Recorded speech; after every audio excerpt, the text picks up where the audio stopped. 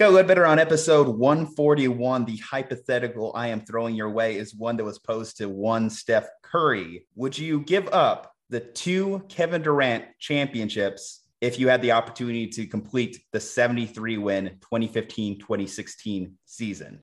That's a great question, actually. I'm going to say no. It's interesting, though, if I'm answering it from Steph Curry's point of view. In this hypothetical, you are Steph. So that's interesting because Steph Curry in 2015, when he won his first MVP and they released that first Under Armour shoe, adjusted for inflation, he had more shoe sales than Michael Jordan had in 1987 at Nike. And Steph Curry was the face of Under Armour. And a combination of the flop of the Curry 2s and Kevin Durant, a Nike athlete, superseding Curry on his own team. Steph Curry gave up the chance to be one of these billionaire moguls like Michael Jordan because he liked having work-life balance and wanted to win championships. And if I had been in Steph Curry's shoes, I don't know if I would have had the cojones to make that call. Like, Steph Curry was going to take the shit from LeBron James. And maybe, in fairness, maybe they needed to beat LeBron in that 2016 finals to establish Steph Curry as the next great thing in basketball. So maybe they needed that championship in order to make it happen. I would say I'm okay with how it turned out. If I'm Steph Curry, I'm okay with how this all turned out. Maybe Kevin Durant could have stayed a few more years, but I think I'm okay with how things worked out. As much as I would have loved to complete the 73-win season, if I'm Steph Curry, I think I do still stick with the 3 rings, at least having the 3rd ring, not knowing what the future may hold for me, not knowing if Kevin Durant would even went there if they got that 2nd championship. If they would have got KD in addition to winning that championship, then that completely turns the NBA world on its head. Then we're talking about potentially a 4-peat. But if you think about it from Steph's point of view, not only winning that 73-win season would have also been historic from the record books perspective, but it would also been back-to-back championships and creating somewhat of a Warriors dynasty in that respect. But Steph ultimately answered this question too, and he said that he would stick with the 3 rings. I think that's the right way to go. But anyway, Slumpbusters, drop a below in the comments. Would you rather complete the 2015-2016 season if you are Steph Curry with the Golden State Warriors, or would you keep the 2 Kevin Durant rings in its place? I'd like to know that. 5-star review, all that good stuff. It's time for your random sports fact of the week.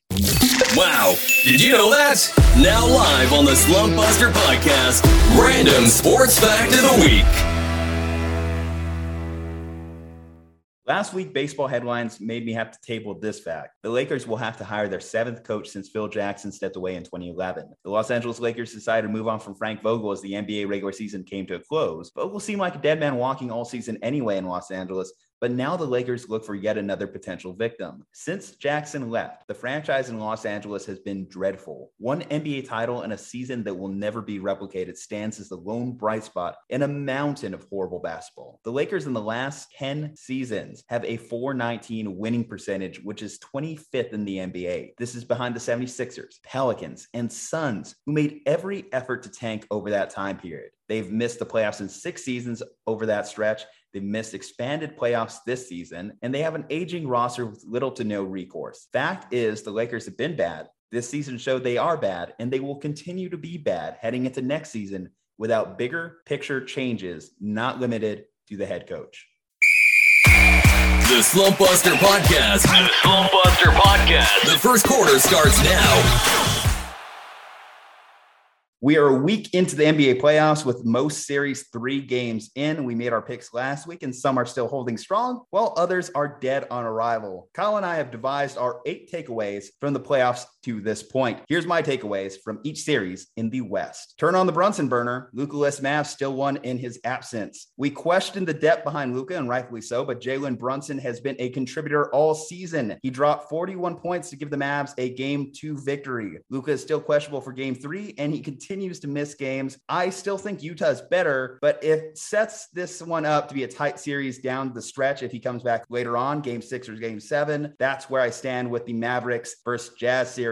Pool party by the Bay. Jordan Poole, a guy who had to work up from the G League, is turning into the next Splash Brother before our eyes. 59 combined points in the first 2 games have jettisoned the Warriors to a 2-0 advantage over the Denver Nuggets. This is already looking like quick work for Golden State, but I'll keep an eye out for Jokic to at least give Denver a game at home. Are the Pelicans flying too close to the Suns? We thought the Suns were untouchable coming out of the Western Conference this season, but Phoenix just dropped the game to the 8th-seeded New Orleans Pelicans. What makes this series more dubious is the hamstring injury to Devin Booker. Devin Booker has already been ruled out for game 3 and 4. In addition, he has been diagnosed with a grade 1 hamstring strain that could keep him out 2 to 3 weeks. Valanciunas, Ingram did great work cleaning up the glass, and 23 points from veteran CJ McCollum propelled the Pelicans to a victory in game 2. How this affects the rest of the series, we shall see, but it's no longer a cakewalk like Phoenix originally imagined. Grizz, Next Gen, and the young pup Timberwolves signal bright future. This series may be one of the best in the first round. Anthony Edwards has been amazing. Ja Morant has dazzled, and NBA fans are seeing the rise of two non-traditional powers in Memphis and Minnesota. I'll stick with my pick of Memphis winning, but the Timberwolves stealing home court advantage says this will be a great series the rest of the way. Kyle, what do you think about my Western Conference takeaways? I think you did a great job with taking away things from the Western Conference. And while I heard a great quote on the Phoenix series real quick with that, which is, while Phoenix can still beat New Orleans without Devin Booker, it makes sense why you're asking that question. Can they beat New Orleans without Devin Booker? I know that for Devin Booker, he's got top doctors, and if he's at 70% health, we'll probably go ahead and play. This is more of like a 4 to 6 week injury that he's going to probably try and come back from in about 2 weeks. And that's kind of concerning for Phoenix just because they really, really need Devin Booker to make that whole machine work. Otherwise, well, I guess they play Utah in the next round, but whatever. Anyways, speaking of Utah, why are you like this? Like, why are you like this every single time? They're playing game 3 tonight, so maybe that'll change by the time we come around to this series again. But outside of Donovan Mitchell, it's just 10 Bogdanoviches in this series. Every team is just Bogdanoviches everywhere. And also Donovan Mitchell, who should be good enough to win that series. Even when Jalen Brunson scores 40 points in a game 2, that should just cancel out what Donovan Mitchell does. It doesn't have to be 40 points, but Donovan Mitchell can give you 35 way more efficiently than Brunson can give you 40 because he took like 29 shots to make it happen. Dallas had no business winning that basketball game. They had no business winning against the Utah Jazz, and Utah's just going to let them hang around in the series long enough for Luka Doncic to come back and put a dagger in their hearts, because at this point 70% of Luka Doncic might be good enough to beat Utah. Warriors are going to kick ass. Memphis is going to kick ass, but shout out to the Timber Pups. I'm falling in love with you all over again, even though you have no chance of winning this series. I said it would get to 3-1 originally. Whatever happens after that is anyone's guess. I'm going to stick to it just because it doesn't matter how they win the one game, as long as they win the one game. They win it in game 1 or they win it in game 4. It's all kind of the same. I'm going to say it's going to get to 3-1. And after that, Minnesota could steal a game 5, game 6 at home, game 7, anything can happen. But I'm going to say it's still going to get to 3-1 there. And the Warriors are just really good. Yeah, the Warriors, the development of Jordan Poole, and now he's inserted into this rotation that's feeling very new age. We're seeing the rise of a lot of young stars, which I guess happens every postseason, but nice to see that next evolution of these teams. And I love the Warriors' approach to sustainability, to get a guy like Jordan Poole, develop him, work him in your system. We talked about guys like Kuminga. How far can Kuminga develop? They put a lot of emphasis on building up guys. We talked about what's going on in Los Angeles with the Lakers now and just tearing down, bringing in a bunch of 30-plus-year-old veterans in. And that's the opposite of what the Warriors are doing. They're bringing something that's going to keep them competing for multiple years to come. Going back to the Utah Mavericks series, yes, it's a real disappointment if you're Utah. You even dropped a game while Luka is out. That's your opportunity to shine. That's your opportunity to just win the first 3 games of the series, and you can't even do that. Yes, technically you stole back home court advantage, and that's a win in itself, but it feels like a hollow shell of what you could have done. You have basically put the series on ice. So by the time even Luka does come back, this series is already over. He's coming back for a lost cause effort. Maybe he puts up a fantastic stat line just in a returning effort, but it's all for naught. And that's where Utah really missed the mark till the very end. Grizzlies, Timberwolves is going to be a fight. I think now you have the Timberwolves starting to believe in themselves, and another team team that managed to still home court advantage. You know, that old saying about the series doesn't really start until you win on the other team's court. Well, they've already done that. So they've already established they can do that. And Anthony Edwards is dazzling to this point. He's just as much of an impact player as a guy like Ja Morant. Ja obviously having the game 2 performance, and then Anthony Edwards starting off the series in game 1. You're seeing those two battle it out. And if you could just get anything out of Cat, Minnesota at the top has more talent than the Memphis Grizzlies. Memphis is the deeper team, and we saw that in Ja's absence. And that's what's ultimately going to be the difference, and I think going to help them win the series. But I think the high-end talent for the Timberwolves is something that I think is just going to keep this being a fight. And yeah, now I'm looking at this New Orleans series. Now I'm looking at what's going on with Phoenix. If you don't have Devin Booker, Phoenix has been able to win throughout this year without Devin Booker in their lineup. They've had moments in which Devin Booker's been out of the lineup. They've had moments in which CP3's been out of the lineup. And the fact that they were in the playoffs last year, you have a lot of guys who have that experience. When you look at the Pelicans, their guys don't have that same level of expertise at this level. Aside from CJ McCollum, no one's really been there to really win a series like this, win a series where they're the severe underdog. Now you got them believing in themselves. So it might just be like a 6-game series when it didn't need to be. We went into this thinking that could be a sweep. It could turn into a 6-game series. And now you're thinking, I have a chance to rest guys. Now it's not looking like that. Now you're also worried about the next series too, because am I getting Devin Booker at 60%, 70%, like we're talking about with Luka? Hamstrings are such a horrible injury to try and navigate through because you could re-injure them in a snap. So there are 4 points I would like to bring up that you mentioned here. One, anytime you mention Jonathan Kuminga, I'm obligated to mention the greatest nickname in the NBA, which is Cum Bucket. Shout out Cum Bucket. 2, I forgot to mention Jokic's best teammate is Will Barton.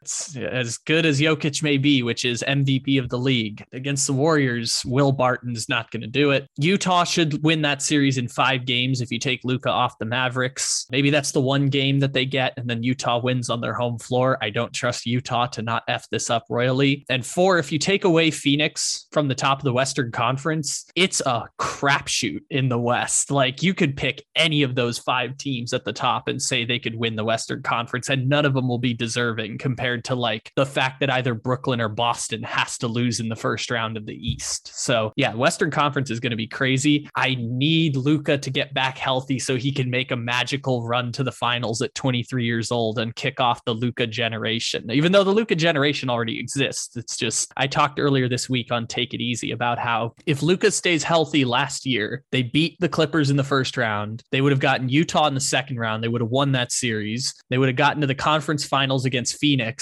probably lose. It at least could have been like, hey, he pulls off an upset. He makes the finals at 22, like Kevin Durant did by upsetting the Spurs in 2012, or LeBron by upsetting the Pistons in 2007.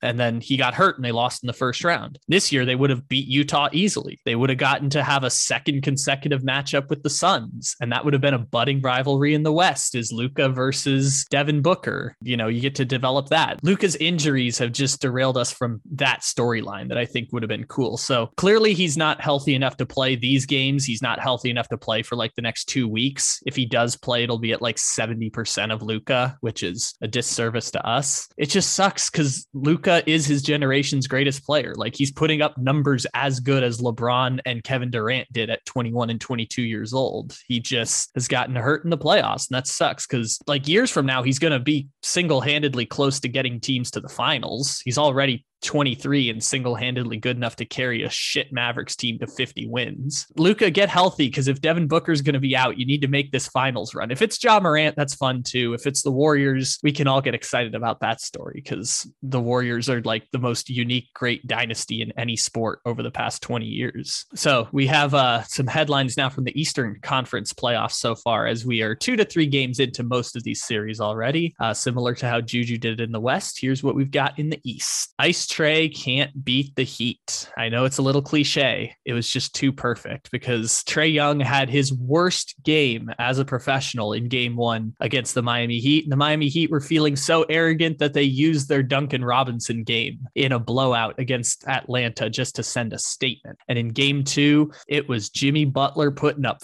45 for the Miami Heat. They are going to win this series. We knew the whole way they were going to win this series. The way they've won it has been incredibly fun and incredibly fascinating. Miami, one of the three best teams in the East? Question mark, question mark. I guess we'll find out, won't we? Joel Embiid is letting the Toronto Raptors get their Jurassic kicked because the Toronto Raptors, who people tried to convince me were good at basketball, have been dismantled and destroyed in 2 games by the Philadelphia 76ers. In game 3, they held the lead the entire game until the final 0.8 seconds of the entire basketball game when Joel Embiid, to quote Drake in a fantastic fashion, turned that 0-2 into that 0-3 and sent the Toronto Raptors packing. I guess they have to play one more in Toronto anyways, but at 3-0, the series is over. The Toronto greatly overachieved this season. 48 wins is much to be proud of, and yet a team led by Van Fleet was never going to be able to beat Joel Embiid and James Harden.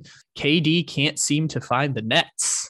This is giving me bullets sweating all the way up and down my face at this point, because now the Boston Celtics have won 2 games against the Brooklyn Nets. They've done the thing that I said I didn't think they could do. They've made Kevin Durant an inefficient scorer. And that's pretty remarkable because Kevin Durant never looks like an inefficient scorer, not since like 2015, or I guess 2016, again, when he played the Golden State Warriors defense, has he looked so inefficient as a scorer. And yet here are the Boston Celtics doing damage to Durant and the Brooklyn offense. Durant went 4 for 17 in game 2, shot 36% in game 1. It is an unremarkable series for Kevin Durant and the Brooklyn Nets, and that's got to be a little bit concerning. And also, I know I am putting a lot on the line with Brooklyn. I've been saying all year, don't believe it, don't believe it, don't believe it. Brooklyn's great, Nets in 6 or Nets in 7 or whatever I said. I'm still not wavering because you don't change your pick mid-series because then you only get to be wrong twice.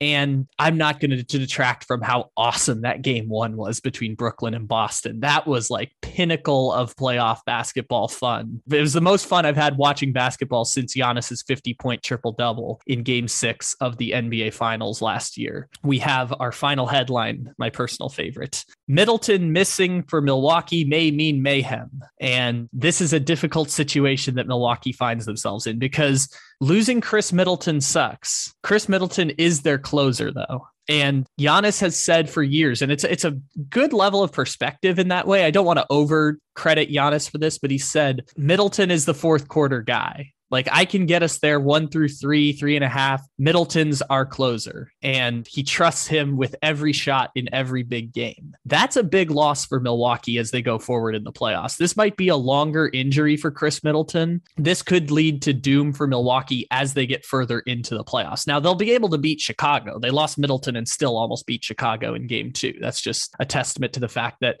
Zach LaVine is too streaky of a scorer to be able to win 3 out of 5 games against the Milwaukee Bucks. But Middleton's injury is going to be similar to the Suns series, a defining topic as we go forward. Because now the 2 teams that we thought were, or I said for like weeks, are the 2 best in the NBA and still think are the 2 best in the NBA, just lost major pieces on both sides of the ball. Well, we can only start with the Celtics versus the Nets. I'm not going to stand here and gloat. I'm not going to get too overconfident. But what I do think the Celtics have done extremely well is the fact that they contest literally everything. There is not a single basket that KD has gone up for in the series that there hasn't been at least 1 to 2 Boston defenders surrounding him, almost like sharks with blood in the water. That's kind of how the Celtics have been. And as the series goes on, you kind of wonder how fatigued is Kevin Durant going to get, as this has just not been an easy series for him. The Celtics have literally been pushing him around. Every time he tries to drive, there's someone in his face. And you have guys like Peyton Pritchard and Grant Williams who stepped up off the bench. And this is why I thought the Celtics were going to be a difficult matchup for the Nets going in, is because this defense is not a smoke and mirrors act. It's legitimate. They have held teams to a point averages only similar to the 2008 Detroit Pistons, the 2008 Boston Celtics. And many have looked at this defense and compared it to the 2004 Detroit Pistons defense. But it doesn't stop there, because they still have good offensive scoring options in Jaylen Brown and Jason Tatum. And the fact that Jason Tatum had an awful game 2 and the Celtics still were able to win tells me a lot right there. The fact that one of their stars had a bad game and they were still able to win that game, despite being down 17 points at one point, has to be very discouraging for the Brooklyn Nets, has to be discouraging for Kyrie Irving, Steve Nash, Kevin Durant, as they try and find out what's the secret formula, because the Celtics defense isn't going to change. They're going to still be good at switching on to the right guys. Marcus Smart may have a dip in his ability to contain Kyrie Irving. We saw Kyrie had an excellent game one, and Kevin Durant still probably has one game in the series where he's going to put up 40 points. But the fact that the Celtics have made a decision, we're only going to let one of your guys go off. We're not going to let both of your guys go off. I think it's something that we're going to see throughout the series. And as we look at it the rest of the way, do I think the Nets have the ability to win 4 of the next 5? No, I think that ship has sailed. So I'm going to say stick with my pick. I had the Celtics in 7. I don't think the Nets have 4 games out of this next 5, because throughout the season, they only had one stretch of winning 4 consecutive games in the entire regular season of 2022. The other series, you talk about Middleton going down. This has huge ramifications for the rest of the playoffs. Obviously, whether it's the Celtics or the Nets, looking like it's going to be the Celtics, Middleton not being there means that all the pressure goes to Giannis Antetokounmpo. And Giannis obviously can take over games, but you do still need an outside shooting presence. Otherwise, the Celtics could still implement the same game plan that they're implementing against Kevin Durant right now. They can build a wall. They have the personnel, they have the length, they have the size to be able to contain a guy like Giannis if he's the primary or only scoring threat. Obviously, of course, you're going to have Holiday in there who's going to chip in, but Chris Middleton is important for the Bucks' sustained success going into that next series. And even beyond that, let's say the Bucks have to go against the 76ers, who are another team that has great size and certainly has one of the more dominant big men in the league in Joel Embiid. They can't have that outside perimeter presence in Chris Middleton missing from their lineup. I think they're still obviously more than good enough to put away the Bulls. The Bulls put up their best performance yet. DeMar DeRozan said, we're at least going to get one, put up 40 points. Zach LaVine, like you said, putting in 20, but they are streaky performers. I do think they had the right motivations going into that game, but it is interesting now that they head into Chicago. They have the home court advantage. We'll see how Chicago is for a big time playoff atmosphere. This is the first time Chicago's really had that in a few years. So I'm going to be excited to see that home environment for the Chicago Bulls as they welcome the Milwaukee Bucks. As far as the Miami Heat, they're making quick work of the Atlanta Hawks. Trae Young just being completely off the mark. In that second game, there was an opportunity for the Hawks to still win in Miami in that second game. But as the fourth quarter progressed, they just lost steam. And that's where, like you mentioned, you start seeing the depth of the Miami Heats just start coming more in play. The Hawks just don't have the personnel to keep up with them. I thought it was going to be a closer series. I think you could see the Hawks maybe still one of these next 2, but it's ultimately looking like a gentleman's sweep. And then in the final series, obviously, hey, I'll admit, I was wrong. I was hoping for more of the Toronto Raptors. I had them winning in 6. Not going to happen. Not going to happen. Can't even mathematically happen now. And now if that was going to happen, have to be the first time in NBA history. And I'm not going to put any money down on that. Obviously, their best chance to win was last night in that overtime game. And the 76ers put a stop to it quick. And I thought going in, like a lot of people thought, the Toronto Raptors were just a more fundamentally sound basketball team. In game 2, you just did not see it whatsoever. You saw a lot of air balls. You saw a lot of bad passes. You saw a lot of bad shots, like bad shot selection from the Toronto Raptors, literally shooting off their back foot, left-handed throws, desperation heaves. And if you're going to win and you're going to compete against a team that's better than you, then at least do the right things when you have the ball in your hands. You can't just giving up lost possessions like they were. And that's been a big part of the series. I think in game 3, to their credit, they corrected a lot of that, but they were still unrewarded for their efforts. And I just don't see an out for them. Obviously, there's mathematically a 0.0001% based on all of NBA history. Hell, it's over. Yes, over. Over. Good night, Toronto. It's like hand sanitizer at this point. And even that. Yeah. Sorry. I do like the pun. I do like the Jurassic kick pun. It was Jurassic kicked. Yes, they got their Jurassic kicked in this series. But yeah, Toronto's a good team. I disrespected them this season, and I admit I was wrong. I'm not wrong enough where they're going to win a playoff series. Let's not go crazy here, especially against Joel Embiid and James Harden and Tyrese Maxey, who are all possibly better than Van Fleet. Sorry, Van Fleet. But yeah, there was no way they were going to win that series.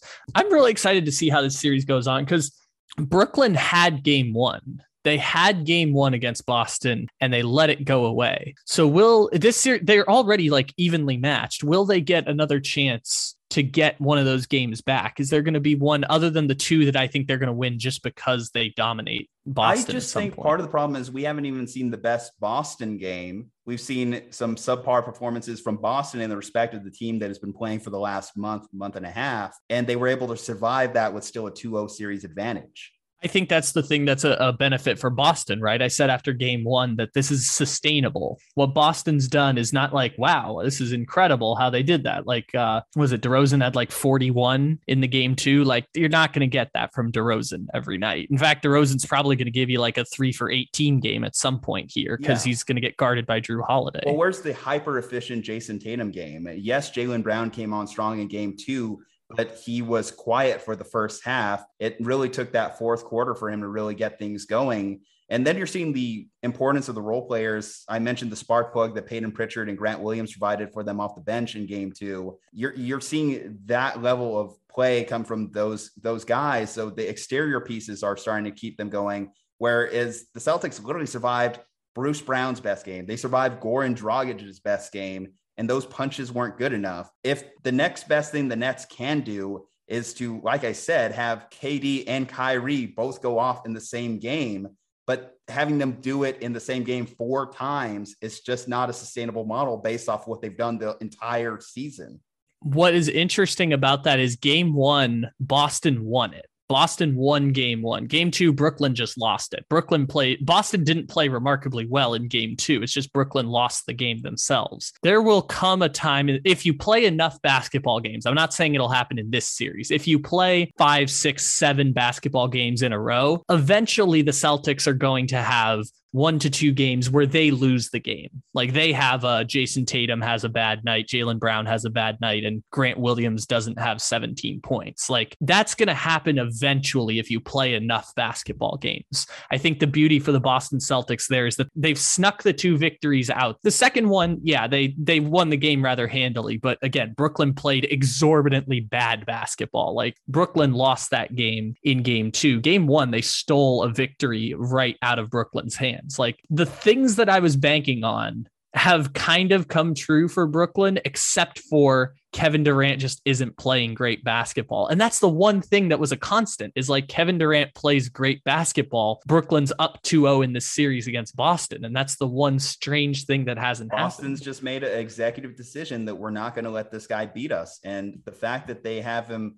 literally contested, not just 2 guys, but sometimes even 3 guys on the same basket, is them saying we're selling out to stop Kevin Durant and other guys have to beat us. And in game 2 early on, yes, that was Bruce Brown, and Bruce Brown was killing them early on. Goran Dragic was killing them early on, but we've questioned the Nets bench this entire season. Can those guys step up if this continues? Kevin Durant mentioned in his press conference that it's on me now to solve this defense.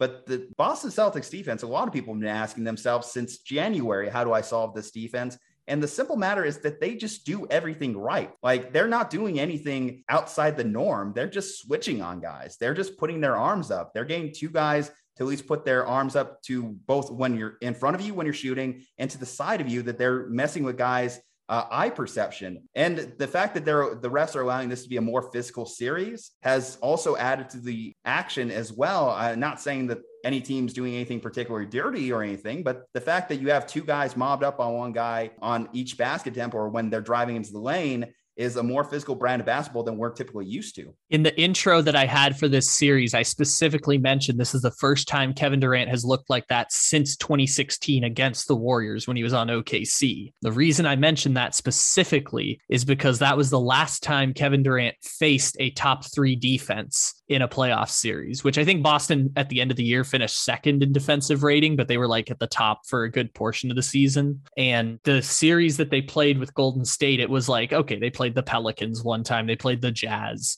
The Spurs 2017 series, Kawhi Leonard got hurt in game 1. And that was like the series was over at that point. Kevin Durant averaged 37. They played the Cavs in the finals. Kevin Durant averaged 37 in that series. 2018, they played the Rockets, almost lost to the Rockets because the Rockets were the number 1 offense in the NBA. They just didn't have the defensive wherewithal to withstand Kevin Durant. And then they got to the finals. Cavs, not a great fine defensive team, not a great defensive team though. Beat the Cavs. 2019, he was hurt the entire playoffs until game 5 against Toronto. People forget Kevin Durant didn't play for the Warriors that year in the playoffs before he tore his Achilles, missed the whole season in 2020.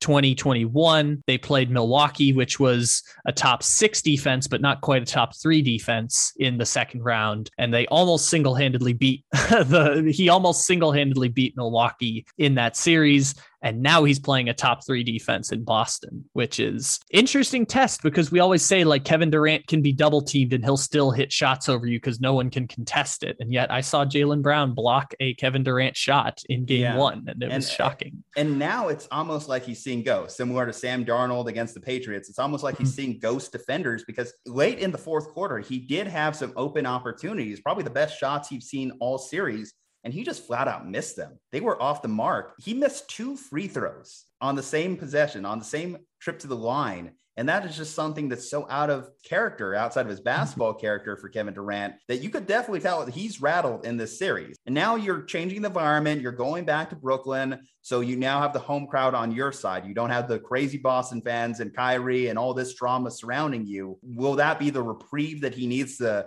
relax and get back into his own headspace? Maybe, but then you have the questions of how many Boston fans are going to be in that Brooklyn Nets attendance, because the Brooklyn Nets are not a traditional fan base and not a one with a storied history themselves. This is difficult because as much as Boston may want to take credit for this one, I'm not sure how much the seeing ghosts thing is valid there, more than it's just he missed shots. Kevin Durant misses shots. I just can't prove that it's true beyond a reasonable doubt. That's the thing that I point to and say why Brooklyn's still in the series is like, oh, Kevin Durant missed shots. Well, if you correct that one thing, they're up 2-0 in the series. And historically, I bet on Kevin Durant making those shots in the games that come, but who knows? Maybe he doesn't. Maybe they flame out in 5 games and this goes down as one of the great disappointments in NBA history, because it wasn't even the thing that everyone was crapping on Brooklyn for earlier this season. They were crapping on them for, they don't play defense. They don't have a third scorer. They don't have a bench. It would be the one thing that gave people pause is Kevin Durant was the thing that fell apart at the end. That would just be kind of shocking if that's how it goes out, because it's not the reason everyone thought Brooklyn would flame out spectacularly in the first round. These guys are on fire. Let's hear more. Second quarter starts now.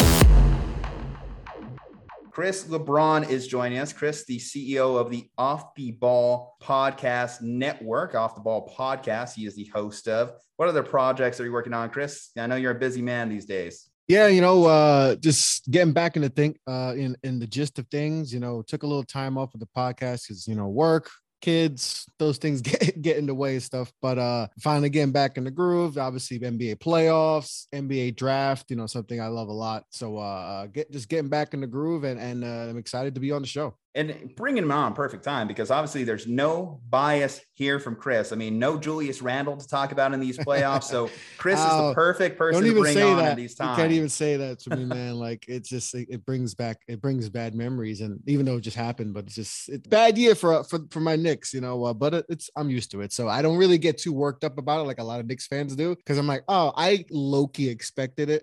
I told people, they're like, no, we're going to be top 4. We're going to make a run. I was like, it could, I hope, but it could, the teams got better too. Like, it could go bad. Like, and I'd said that and people like, no, you're crazy. And look what happened. So it's okay, Chris. It's okay, because there is still basketball to be played in the state of New York, because the Brooklyn Nets are going to be welcoming the Boston Celtics on Saturday, down 0-2. Certainly a lot of pundits, a lot of experts didn't expect the series to go this way. A lot of people still expected the Brooklyn Nets to at least still won in Boston. Didn't happen. I think one of the biggest stories about that is just the defense has been played on Kevin Durant and Kyrie Irving, and how the Celtics have been able to work those guys. Do you think it is possible for the Nets still to pull this one off, or do you think they're dead in the water right now? No, they're still in it. Just think about game 1. Literally, it was a spin move and a layup, with point some seconds left that ended that for them. So like, they still have a chance. I mean, they can't have what happened in the fourth quarter yesterday. Like, that just can't. Like, they scored at one point. They had 4 points with like a couple minutes left in the game. Like, and that's with KD, Kyrie. I just can't see that happening at home. I think they'll build off the energy. and all that. But they're in it. It's not like they're getting blown out. If that was the case, I would feel different. But I feel like getting back home, they'll be more comfortable and all that, and they'll get back in this. And obviously they're gonna have to win Game 3, but they're still in this. So one of the things that's interesting about the Milwaukee Bucks and Chicago Bulls series is that now Middleton is out for an extended period of time, and they should be able to win that series.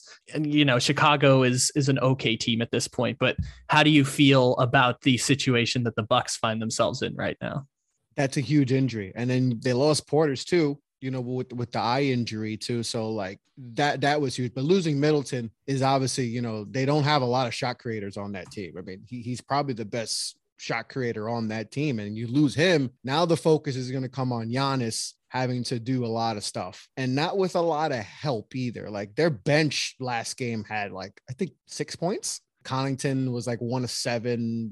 Allen didn't shoot the ball well, and obviously Porter's leaving in the first quarter. That doesn't help. So they're gonna need someone to step. Drew's gonna have to step up a little bit more, offensively. He's been all right, but he's gonna have to step up and be more of that creator. But it's gonna come on Giannis, and this Bulls team has kind of been weird this whole year because early in the season, I mean, DeRozan was an MVP candidate. This team was looking good. Then they got hit with the COVID bug and injuries. So, and maybe they're finally figuring stuff out, because now Caruso coming back and playing good defense has really helped them. And they're going to need Levine to step up too. He wants to get paid this offseason. He's going to have to get to that next level because he's been kind of okay, but he needs to be better than okay for them to come out of this series. So it's going to be interesting to see what happens the rest of the way and how long Middleton's going to be out. Because that dictates everything, and something we saw last playoffs with all the injuries. Now we're seeing it this playoff so far with a lot of big names getting hurt. So it's going to be interesting to see how going forward. I got to admit I'm wrong when I'm wrong, because on the other side of the Eastern Conference bracket, I had Toronto pulling off an upset against the Philadelphia 76ers. Clearly that is not going to happen. That is a 0.00001% chance of happening. Even then, that's Yankees probably fan. Still too much. I'm a Yankees fan. Yes, I know. I understand. That hurt too well. Never. But I know it was baseball, but in the NBA, never say never. In the NBA, highly unlikely, especially if the Toronto Raptors continue to play the brand of basketball that they have through the first 3 games. I thought with the Matisse Thybulle getting him ruled out into the Toronto games, that would have been the difference maker. Clearly, it wasn't. So now we're in this thing where the 76ers are seemingly one of the few teams in the Eastern Conference that could really coast the entire way, as the Raptors haven't really challenged them at all. What does this set up for Joel and James Harden as they progress in the East? Yeah, Joel's taking advantage of no size from Toronto. Like they got Boucher, but it's just a mismatch, and he's clearly taking advantage of that. But the pressure is on James Harden, right? He's that one superstar in the league, has that, no rings, and that's the only thing left on his resume is not having a ring. And then, how everything ended, the Rockets didn't end well, kind of eating his way out of Houston. And then suddenly, he was on whatever diet he was on. I wanted that diet because the last time he was in Houston and then he got to Brooklyn, I mean, that's whatever diet he's on, man. I need to find out what that is, because that's a great diet to have. I think it's all liquids. Yeah. He must have just like 40 pounds in like an hour. It felt like, he was cutting weight. But and then how it ended in Brooklyn, right? Same way, like just half-assing it. And so it's, there's a lot of pressure for James. He's definitely not the same player. You could tell he just doesn't have that explosion. Like, not that he was a super explosive player, but like just getting to the basket is something he was very, very good at, and he's just not there yet. But this is the perfect series to kind of just get your, your legs going, and because they clearly are the better team. Even though Toronto, 5th seed, they had a great season, just overmatched right now, and they had to win yesterday in order to make this a series. And like you said, Julian, it's over. It's over for them.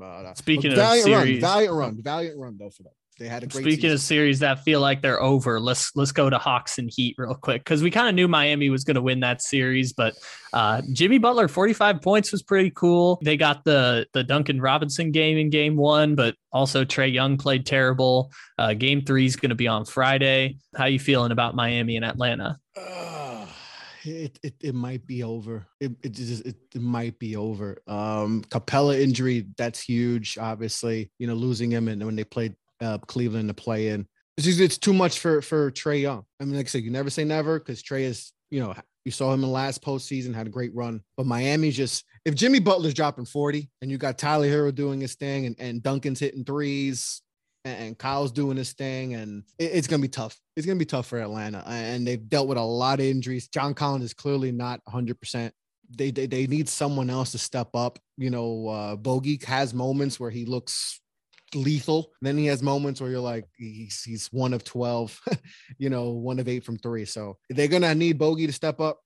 See what happens with John Collins if he's get anything from him. Horton needs to step up. But just from what it looks like, it looks like the Heat should win this fairly easy in 4 or 5 games. Anytime you mention Trae Young, you have to mention Luka. And Luka obviously has missed the start of this Mavs Jazz series.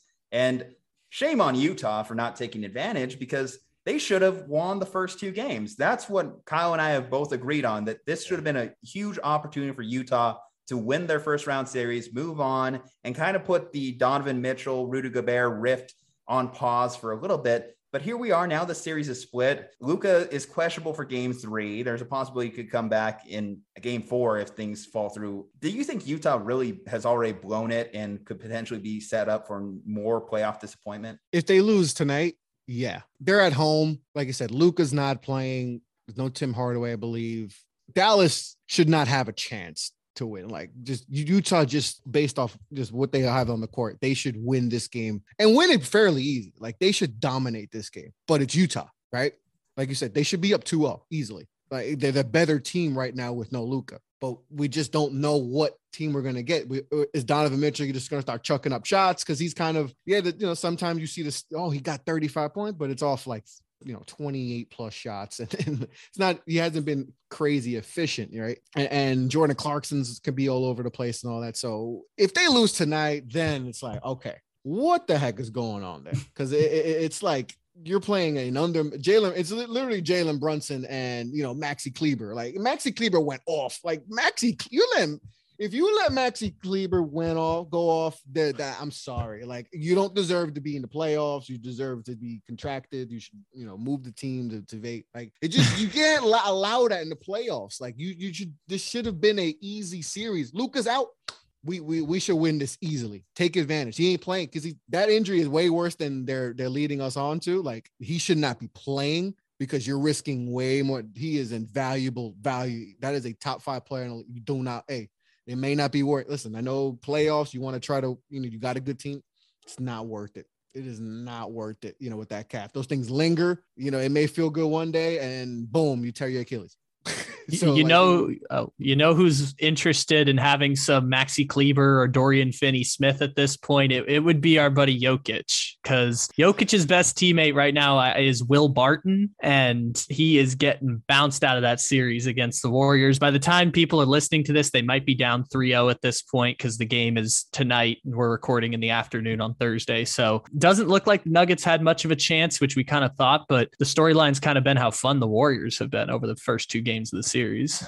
Man, I mean, Jordan Poole's ascension is like, we saw it in the regular season, obviously, but now he's kind of taking that next level in the playoffs and kind of becoming, the star. And now they have so many guys that could get you a bucket. How do you stop that? You got Poole. You got Steph Curry's come off the bench. He's like, yeah, I'm gonna come off the bench. I handle this. We'll take the series off, and then when we get to the next series, we'll get back to, like, they got so many guys. Clay, it's just too much for Denver right now, and they just look so perplexed. And then like pick and rolls with Jokic on top, like Jordan Poole is just blowing past Jokic. It's just too much for Denver, and with the injuries they've had, obviously Jamal Murray being out and Michael Porter, it's just too much. It's too much. I mean, the Golden State Warriors can kill you in so many ways. The way they move off picks and all that, like, you can't do nothing. Like, even if you try, you play your best defense, it's just too much. They got too many guys who can get you a bucket, too many shot creators, too many guys who can hit perimeter shots. It's just too much for them. And I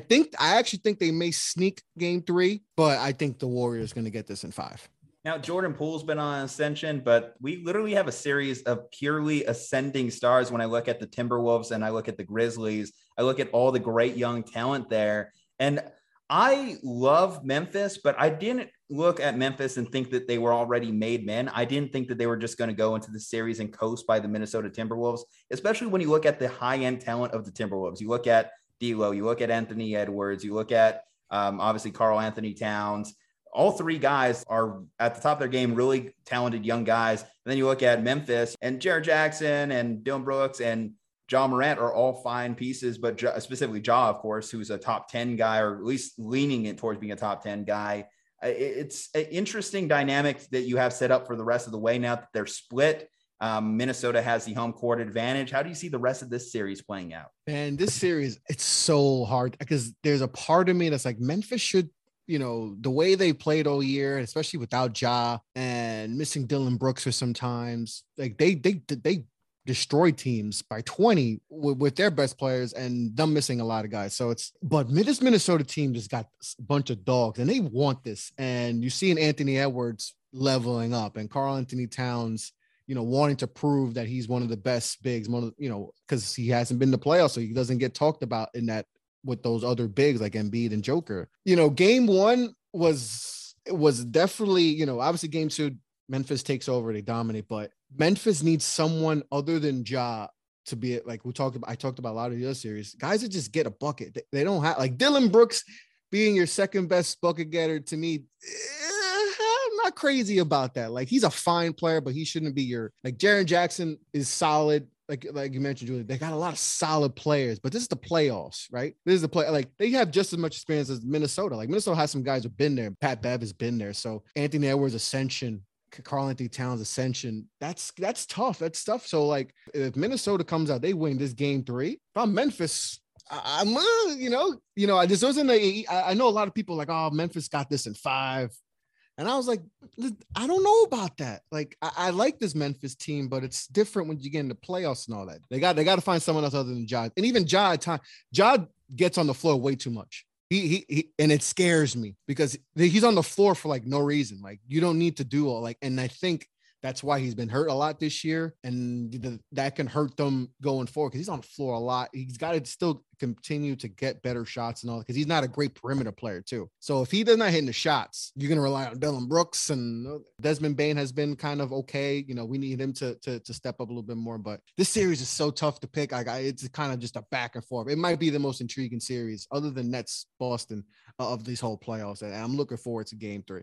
All right. Last but not least, Pelicans, the Suns, series that shouldn't matter, but it does now because Devin Booker is going to be out for what looks like a good portion of the series for the Phoenix Suns. Pelicans are interesting because it's a team built on Brandon Ingram, CJ McCollum, and Jonas Valanciunas, who you could argue all of them are in the top 50 in the NBA and none of them are top 30 players in the NBA. They're in a weird place with that, but if you take away Devin Booker from the Suns look surprisingly vulnerable now. And like I talked about the other series, they don't have a lot of guys who could create their own shots.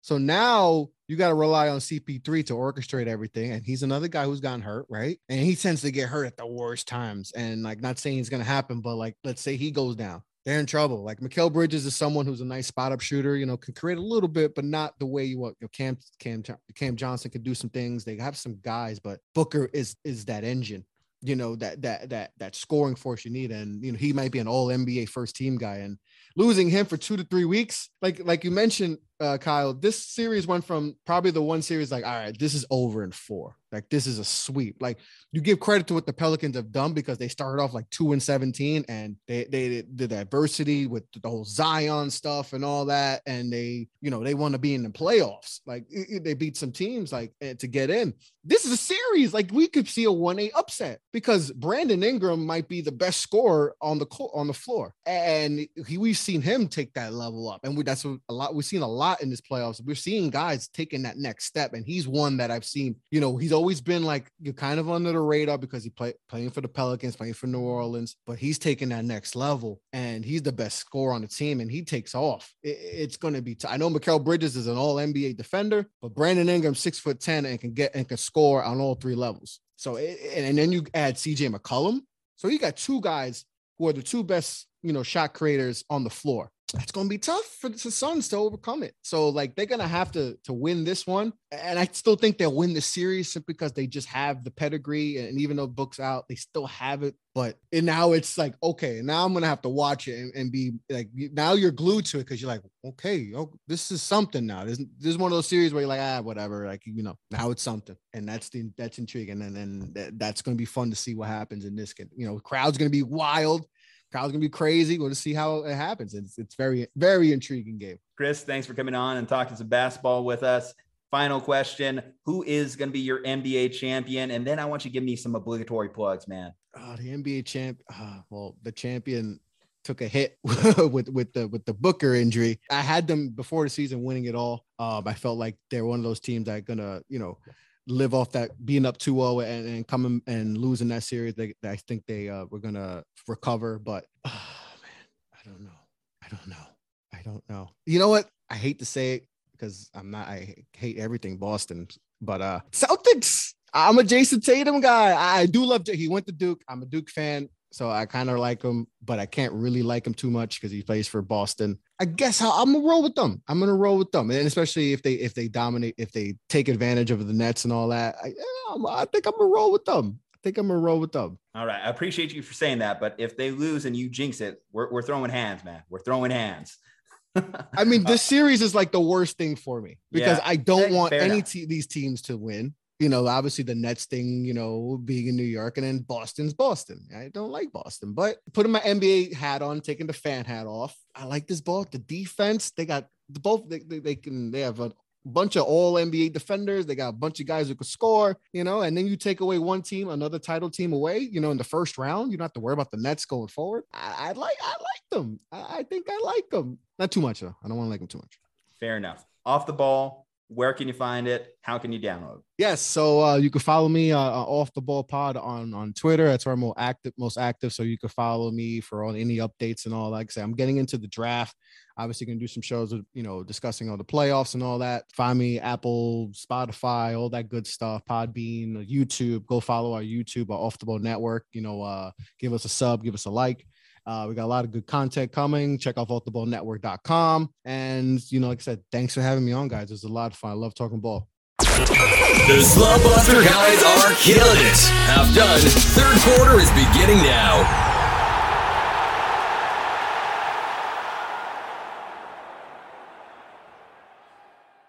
The quarterback carousel seems to be spinning once again as we near the NFL draft. Kyler Murray may have quit baseball, but he seems set to play hardball with the Arizona Cardinals. Kyler scrubbed his Instagram last month as contract negotiations stalled. This was followed by a letter from his agent listing his various accomplishments. Now his agent is once again stirring the pot, indicating Murray will not play another snap without a new deal. It is reported that Murray is seeking a deal worth of $45 million a year, while the Cardinals have not presented a counteroffer. Kyle Ledbetter, what does this recent buzz suggest about Kyler's future in the desert? Well, this is a really interesting proposition that I think we're all not prepared for in this, in the fact that there's a perfect confluence of events. It's the cheap ass Arizona Cardinals. It's a quarterback on a rookie contract coming up on a second contract, and some disagreement about how good people think Kyler Murray actually is. And so the interesting part about it is like Kyler Murray is in that camp where he's not Patrick Mahomes. He's not Josh Allen. He's not Lamar Jackson. He's not Aaron Rodgers. And yet he's still a quarterback that can change the course of your entire franchise. The Arizona Cardinals were terrible. And it's not exactly this, but they were terrible. They added Kyler Murray, and now they're good enough to make the playoffs every single year. And it's really interesting because while the Cardinals may have had more talented players than Kyler Murray in their past, like Chandler Jones is probably better at what he did at his peak than Kyler is at what he does. They've never had a player more valuable than Kyler Murray in the last 15 to 20 years of their franchise. You can argue Larry Fitzgerald if you want. It's more just the position that Kyler Murray plays. At that position, the Arizona Cardinals have never had a quarterback that good. And so where they're balking at is basically there's like an $8 to $10 million gap between where the Cardinals value Kyler Murray at and where Kyler Murray values Kyler Murray at. And without room to compromise right now, it's kind of just in a standoff. And what happens in a standoff is that both sides battle to control the court of public opinion. There's been a whole character smearing of Kyler Murray in Arizona, and Kyler Murray's agent has had the ransom note that my friend Walter Mitchell likes to call it. And while I don't agree with the nature of the ransom note, I like calling it a ransom note to the Cardinals about what his contract details entail. And so there's been this public opinion battle, but nothing's really changed because neither side is willing to compromise at this point on where they view Kyler Murray. I'm sure if they came back tomorrow and said, hey, we will take exactly what Derek Carr got, $40 million a year, team friendly on the first 2 years of the deal, Cardinals would probably sign that deal, even though they haven't offered a deal to Kyler Murray yet. It's just that the agent came to the Cardinals negotiating a contract. The Cardinals didn't like the deal that was being offered. And so now we're just kind of in a standoff. And it's interesting to see how it goes along, because most players don't have the leverage in the NFL to win a standoff against management. There are only about 15 players in the NFL that are big enough to win standoffs against management. Like, for example, it took Davante Adams 2 years, but Davante Adams won his standoff against management with the Packers. Aaron Rodgers won his standoff with management against the Packers. Russell Wilson won his standoff with management against the Seahawks. Deshaun Watson, as gross as all of that was valuable enough to win a standoff against the Texans and eventually negotiate with 5 different organizations for the right to pay him an exorbitant amount of money, even though he's accused of all these sexually predatory behaviors. And so there's 15 of those players in the NFL that can pull that off, that are literally bigger than their organizations. There are 15 players that are bigger than their organizations. And Kyler Murray's right on the edge of that line. He's right on the edge of that line. And it's going to be really interesting to see how that plays out, because you can make an argument that Kyler Murray is going to win his standoff. You can make the argument the Cardinals are going to win the standoff. Both sides are equally plausible at this point. I just don't know. Some people feel convinced Kyler should just go pound sand and he'll fold and he'll show up to training camp. Other people are arguing Kyler's going to hold out into the entire season and the Cardinals will fold and give him a contract. I say could be both. And that's the really interesting part about all of this is it sucks that Kyler's being put in this position. He should not play another game until he gets a contract, by the way. That's my stance, but I am incredibly pro-labor over the years in these situations. Kyler Murray shouldn't have to take $150 million risk with his body if he's not going to be guaranteed a single dollar. But not a risk. His career is going to be fine. Dak Prescott coming off of his major injury still got paid. At this point, the Alex Smith possibility, and how even Alex Smith managed to play again in the NFL, is a dwindling prospect for NFL quarterbacks. I'm not saying there's zero risk, but I'm not saying it's as big of a risk as I think we blow it out to be every time a quarterback is up for a contract extension. And yet we just saw it with Baker Mayfield this year. That man just lost $80 million on his contract. And the thing is, but we Kyler Murray is with Baker Mayfield beforehand. This is true. Because I was going to say Kyler Murray is better than Baker Mayfield. This is certainly true. And the example I bring up with this is because I've talked about this point before on the Red Rain podcast, which you can check out everywhere you get podcasts. What's interesting is that Baker Mayfield was injured and lost $100 million and basically the rest of his NFL career, because the only starting jobs Baker's going to get from this point going forward are shitty starting quarterback jobs, or he'll go be a backup somewhere and inherit a job because someone gets hurt, like a really good quarterback gets hurt and he happens to be the backup on a good team. So Baker lost $100 million. Lamar Jackson, by the way, Lamar Jackson's an interesting situation because he's negotiating his own contract and he's purposely waiting to sign his extension.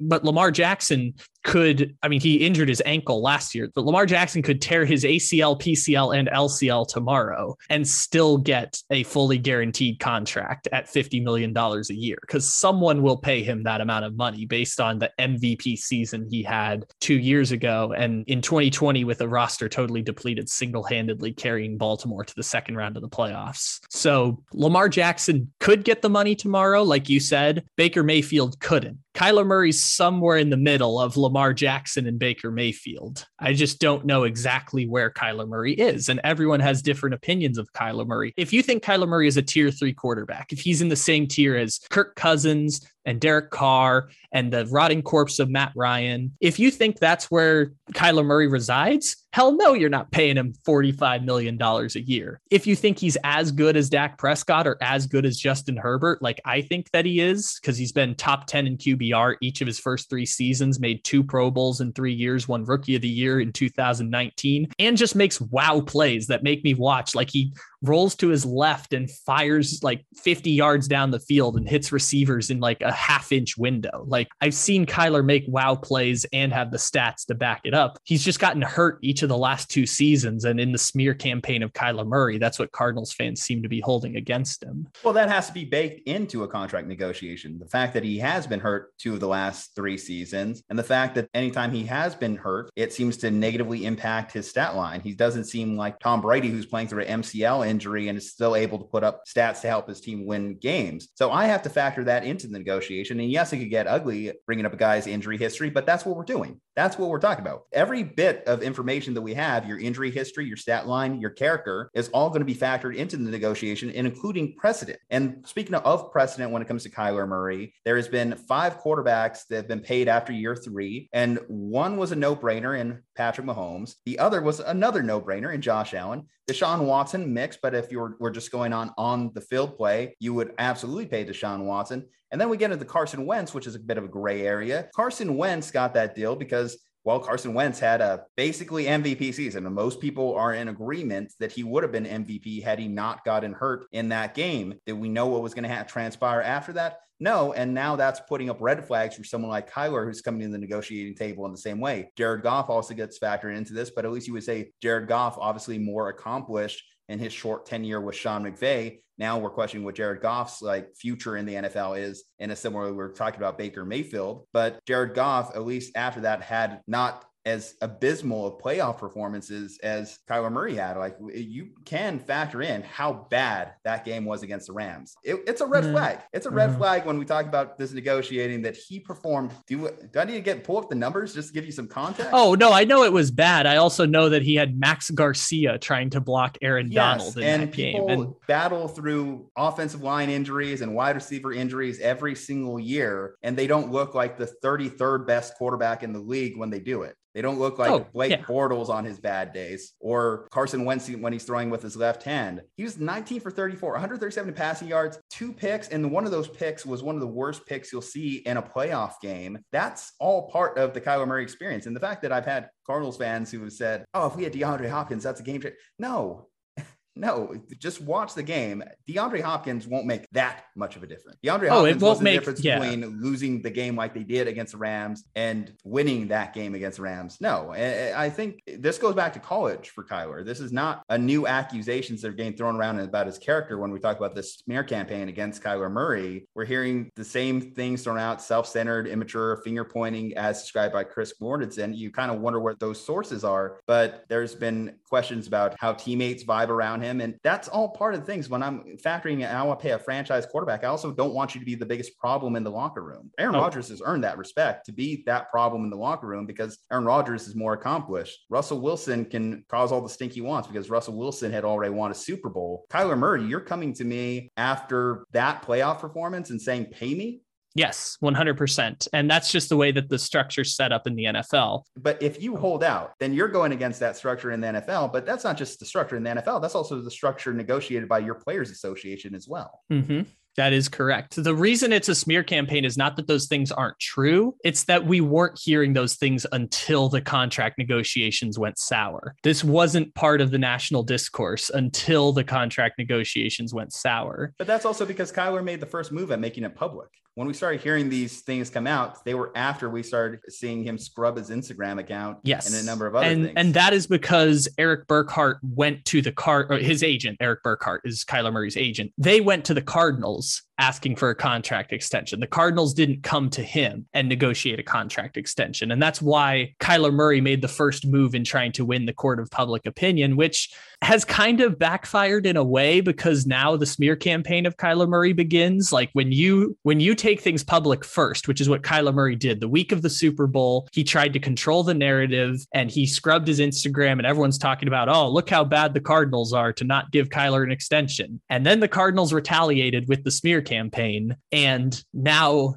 the public opinion has shifted on Kyler Murray dramatically in the time since, where it's like, well, maybe Kyler's not the quarterback that we think he is, which all of that was just objectively speaking before. Like, that's the nature. It's basically just a contract stalemate. And it's been a contract stalemate for 3 months. It'll be a contract stalemate for 6 more months, unless they come to a compromise on a new deal, which how hard is it to judge Kyler Murray's value when we kind of see what the quarterback market is at this point? If Carr's getting 40 million, if Stafford got 40.5 million, he's probably going to get 45 million on a contract. And that's fair. I'm not saying that Kyler Murray is not probably a $40 million quarterback in the long run based around his peers, but we've had this philosophy of whoever's up for the contract next has to be the highest paid guy, or has to be the highest paid guy by an extra dollar. I am more of the philosophy. I'm tired of kind of like paying mediocre, like paying elite for mediocre. And I don't see Kyler as one of the elite guys. I don't see him as Patrick Mahomes. I don't see him as Josh Allen. I don't see him as one of those guys yet. Will he develop in that? Maybe. The fact that I have enough question marks, the fact that I have enough red flags about it, and the fact that I'm comfortable saying here today, I don't see Kyler Murray as a Super Bowl winning quarterback. I don't see it happening.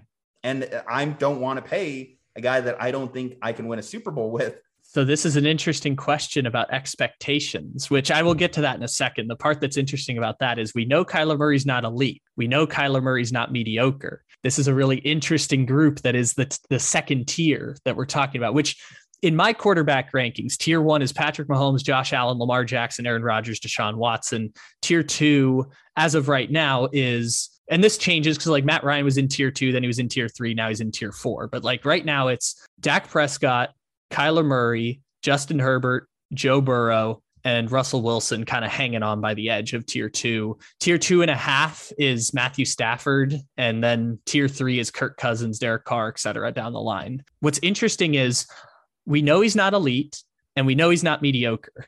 So what do you do in the in-between? What do you do if you have someone who's in the in-between? Because you could go both ways on this. And here's what we could do. We could wait until his 4th year plays out. We have a 5th year option. And if it really gets to the point that we're still figuring this out after the 5th year option, guess what? There's a thing called a franchise tag. Oh, if you're management, that's correct. But if you look at it from the Kyler Murray standpoint, I'm not playing another game until I get at least 150 million. So you're going to sacrifice this $5 million this year, not with any guarantees that that's going to play out well for you in the long run, because it's kind of similar to the Le'Veon Bell deal. Yeah. Le'Veon Bell would rather have that $15 million back from that year he sat on the franchise tag, and I guarantee he would have still got paid what he got paid. Except Le'Veon Bell wasn't good enough to do that. And Deebo Samuel, who's obviously holding out right now at the 49ers, he's not good enough to do that. Davante Adams, again, like Davante Adams was good enough to do it. It took 2 full seasons, and the white and Christian Kirk getting $22 million a year. It took 2 full seasons for Davante Adams to get the contract and the team he wanted to play for, but he eventually had the power to do so. Kyler Murray, again, this is the debate. Does he have the power to do so? And my answer is, I don't know. Now, for me to ad-lib in here, because that was all the objective stuff, for me to ad-lib this part is, yes, you might not be able to win a Super Bowl with Kyler Murray. And what? If you're Arizona, what is the alternative? The alternative is you trade Kyler Murray and you're restarting all over again. Like, yeah, Kyler Murray could get hurt. Yeah, Kyler Murray could end up stinking. Yeah, Kyler Murray could derail your franchise. The alternative is to trade him and do it to yourselves anyways. And like, yeah, you get a bunch of draft picks for it. Did those draft picks help the Dolphins? Did those draft picks help the Raiders? Have those draft picks help the Giants or Jets or Jaguars? Which I'm not saying the Cardinals are that poorly run of a franchise, but they're in the tier right above the really poorly run franchises. And don't you want to at least find out if this is what you have to do? If you're being checkmated and this is what you have to do, you have to give him a contract before he plays another game for your team. Don't you want to at least find out if he's going to be a really good quarterback? And or find out after year 4. And if he doesn't want to play this year, then that's on him. If you're the Cardinals, absolutely. Then we just roll over the rights. Then that's fine. You'll play your year 4 next year then. Oh, but remember the Le'Veon Bell thing, you get a year closer to free agency in that way. But the thing is, Kyler can't pull that off. If they're going to get to that point, Kyler's going to retire from football, and that's going to be his way out of that. Is if at a certain point, he's going to keep playing the leverage until either he folds or the Cardinals fold, and we'll see what ends up happening. Again, this is the thing that I said is like, If Aaron Rodgers wanted to pull that shit, he could do it. Tom Brady was about to pull that shit. Tom Brady retired, had a deal in place to go be the general manager president of the Miami Dolphins. And eventually the Bucs would trade his rights to Miami so he could go be quarterback for them. Like Tom Brady was about to pull that off.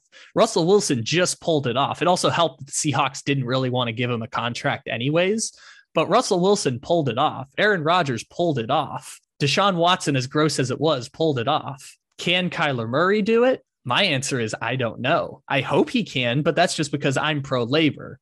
I hope he can pull it off. And the other part of the equation is someone will pay Kyler Murray 45 to 50 million a year. There will be teams lined up right now to pay Kyler Murray 45 to 50 million a year. And that's the leverage he has against the Cardinals is if you won't do it, someone else 100% will. In fact, I could name 15 teams right now that would pay Kyler Murray. 5 of them just tried to trade for Deshaun Watson in a really gross way. And so that's the interesting part where I'm like, do you have a choice if you're the Cardinals? Who's going to fold first? The answer is, I don't know. And now starts the final quarter. Buckle up. Buckle up. This is the Slumpbuster Podcast. Joining us today, a repeat guest, third time's the charm. We're bringing back Blake Jude of Stripe, Height, Cincy, and Field to Court. Blake has a passion for the draft like a young Mel Kiper without the crazy hair. Blake, are you on player evaluation 800 or 900 today? Oh my gosh, I am all over this draft last couple of days. It's been a very, very busy week for me, getting ready for one, going to Vegas here in a week, and also two, being able to evaluate all these players. It's been a very, very fun draft process. It took me a little bit to get into it. I think after a while, I was so focused on the Super Bowl, of course, the Cincinnati Bengals and everything. But once all that ended and we got back into draft season, I've been hard at it and been trying to scout a lot of guys. I know I had a lot last year. I want to say 270, 260 guys. A little bit behind right now. I think I'm at like 220, 230, but still, I'm pretty proud of myself. I've got a lot of guys done so far. I'm trying to evaluate and watch film on a lot of different guys right now, and it's been a lot of fun. A great enjoyment to go ahead and do it. I guess it's a blessing and a curse that the Bengals made it so far in the last postseason, because usually you're probably doing some draft evaluations a little bit early. But honestly, we'll say this about this draft. It kind of like snuck up on me. And I just think that there's not a lot of popularity or not a lot of buzz heading into this draft. And I think that has a lot to do with the quarterback position. We're hearing that there's not a lot of great prospects coming out that people are getting really excited about. We talked about the top guys like Malik Willis and Kenny Pickett. Do you think that's overblown or do you think that's legitimate? No, I think there's definitely a legitimacy to that. I really think that you look at the quarterback prospects right now. I wouldn't say Malik Willis. You take him into last year's class. I don't think he's a top 3 quarterback in last year's class. So that says a lot considering that he's probably going to be the first one off the board this year. So I do think there is a good point to be made that maybe it's not a lot of top end talent here in this draft class, especially at quarterback. But I do think you look at the middle and late parts, especially of the first round, I think there's going to be a lot of value there. I think there's a lot of really, really solid prospects. I have 30 guys graded in the first round this year, which is a pretty good bit compared to what it mostly is. I think last year was like 28 or 29. There are a lot of first round picks I have graded, but I do think there's quite a bit of guys that are not exactly top 10 talents, but maybe top 15, 20, 25. There's a lot of guys that later on I think are better off. So last year, I'm going to throw some props at you real quick. You nailed most of the blue chip prospects. You went out on a limb and said Micah Parsons was a blue chip prospect and Rashawn Slater, and both of them made all pro teams as rookies. So how many blue chip prospects do you see in this year's class and who are they? Yeah, there are 3 guys that I have separate from, I think, everyone else. Actually, I'd say 4 guys that have separated from the rest of the pack this year that I think are going to like separate themselves. Kayvon Thibodeau is actually my number 1 prospect in this year's class. It's not very a popular opinion. I know a lot of people like Aiden Hutchinson. Thibodeau is my guy. I really, really like his size and length. I think he's a great pass rusher, has all the tools to be a borderline elite player at the next level. Now, he's not going to be your Chase Young, your Nick Bosa, your Myles Garrett edge rusher. He really shouldn't be the number 1 overall player in this class, but I do think he's a very, very good player, and he should be a top 5 pick in most classes in my eyes. I think he's that good. So I'm definitely a huge fan of Thibodeau. Kyle Hamilton, I think I talked to you about this in your podcast, actually, is the best safety prospect I've ever scouted. I think there's a lot of people who aren't talking about Kyle Hamilton enough.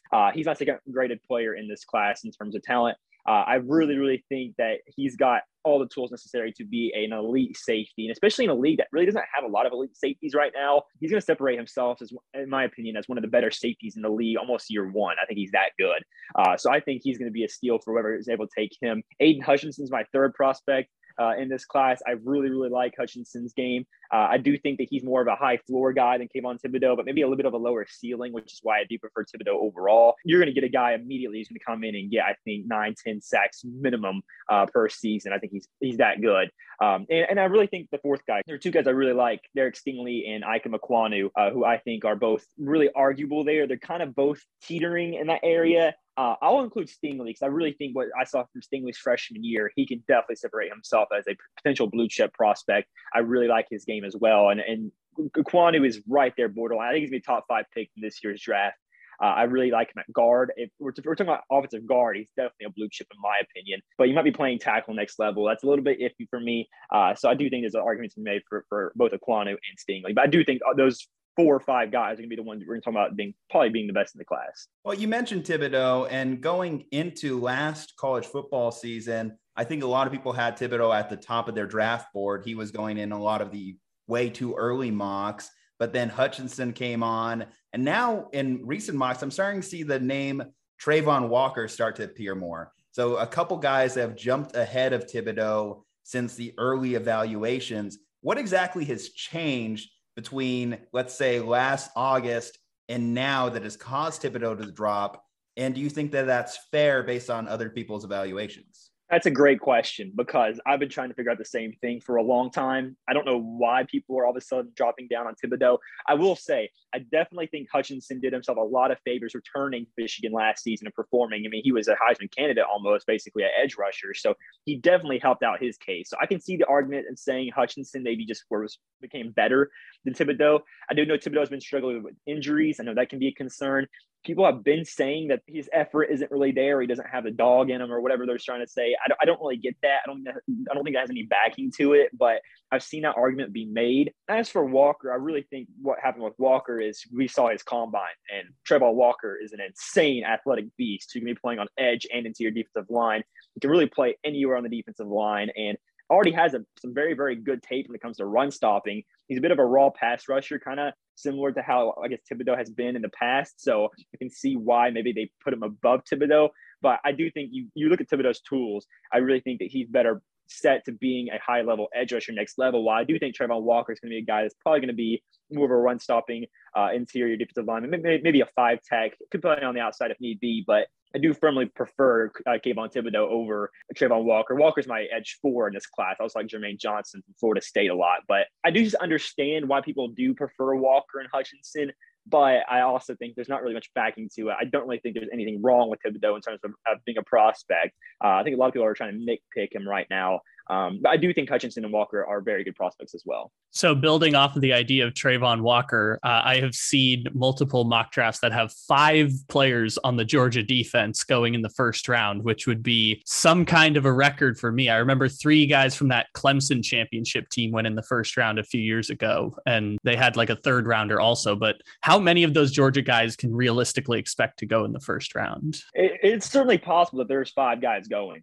Jordan Davis, Trayvon Walker, I consider absolute locks. They're going to be first round picks. There's absolutely no question. Probably even top 10 picks. I can see Jordan Davis looking into the top 10. We know Trayvon Walker is getting a lot of top 3 hype right now. So those guys are for sure. Nakobe Dean's my favorite linebacker in this draft. I love Nakobe Dean. I think he's an absolute beast. A little bit undersized for a linebacker, but I think when it comes to being able to blitz, is very, very good with his instincts, can tackle very, very, very well. Has great range for a linebacker. He has all the tools necessary to be an elite linebacker next level, despite his size. So I definitely think Nakobe Dean's another guy that can probably end up in the round 1 of the draft. And we've also been seeing a lot of recently of Quay Walker, the linebacker from Georgia, who wasn't really the top guy in the linebacker core, of course, Nakobe Dean, who was playing out of his mind. But he had a very, very solid season as well, and has really risen up the ranks, possibly one of the top linebackers in this class as well. With his, insane athleticism, because he's very, very well in the pro day and combine. I do think that he's going to have a great argument to be going in the first round as well. And then you look at guys like, Channing Tindall, the other linebacker, has been getting a lot of hype.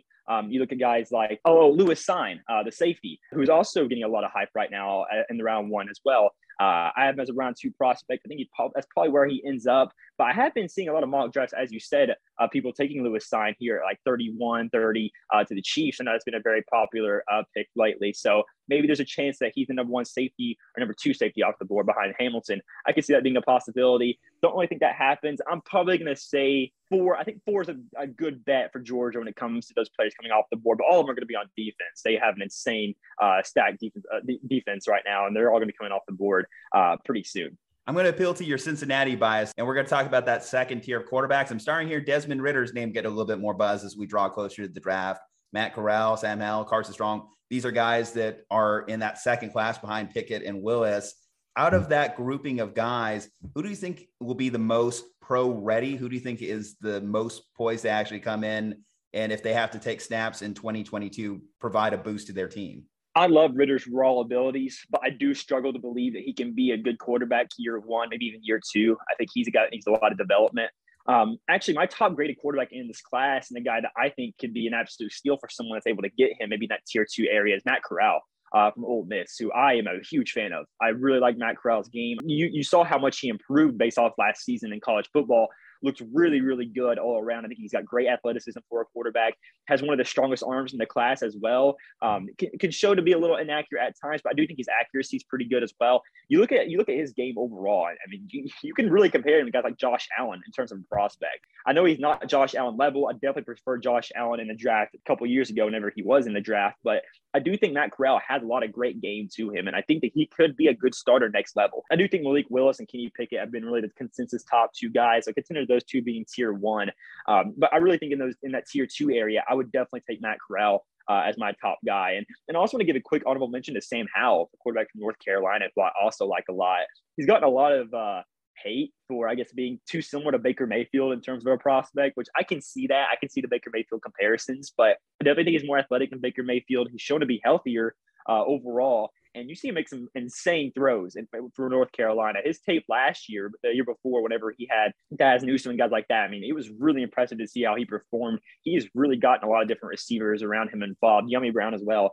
You watch him make those plays. I mean, it was insane to see how tight some of those throws were. A very athletic quarterback. I think he can be a good game manager. I'll also say I can definitely see a scenario where Sam Howell goes to a team like the New Orleans Saints. I can see him having a chance of starting in year 1. How many of the wide receivers do you think will get drafted in the first round? And how do you rank the 3 at the top, which at this point seem to be Jameson Williams, Chris Olave, Garrett Wilson, and most people have Drake London as number 4. I know you've kind of gone back and forth there, but how do you rank the wide receivers? Yeah, it's a great question. There's 5 guys I think deserve to be round 1 prospects. Actually, I'll say 6. I think there's 6 guys I think deserve to be round 1 prospects right now. My number 1 overall receiver in this class since day 1 has been Chris Olave, another very unpopular opinion. I know I've had a couple of these lately, but I'm a huge Chris Olave fan. You're talking about being an elite route runner. This guy is one of the best route runners I've ever seen on film. A very, very good deep threat. I love the idea of him going to the New Orleans Saints to match up with Michael Thomas. I think he can be an elite level wide receiver there. He's graded over a 90 for me, which is a mid first round pick right now. So I do think there's a good argument to be made that he can go top 16, and I wouldn't hate the pick at all. Garrett Wilson's my number 2. I know a lot of people have him as a number 1 right now. He's getting a lot of hype with the Atlanta Falcons at pick number 8 right now. I think that can be a very solid pick as well. You look at both Chris Olave and Garrett Wilson. They both had insane seasons at Ohio State, playing alongside each other, which is very tough for both of them to be able to be that good next to each other, of course. So I really think Garrett Wilson, he's bigger than Olave. He's got better contested catch. I think you can even argue in terms of speed and athleticism, he might even be more athletic than Chris Olave as well, which is why I think a lot of people prefer Garrett Wilson. But I do think that Olave has a better route running. He's more of a safer pick right now with his ability to separate, I think, compared to Garrett Wilson. I do like that a lot in Olave compared to Wilson. And Jameson Williams is my 3rd guy. I don't have my list in front of me right now. I got to think about this in my head. It's changed back and forth.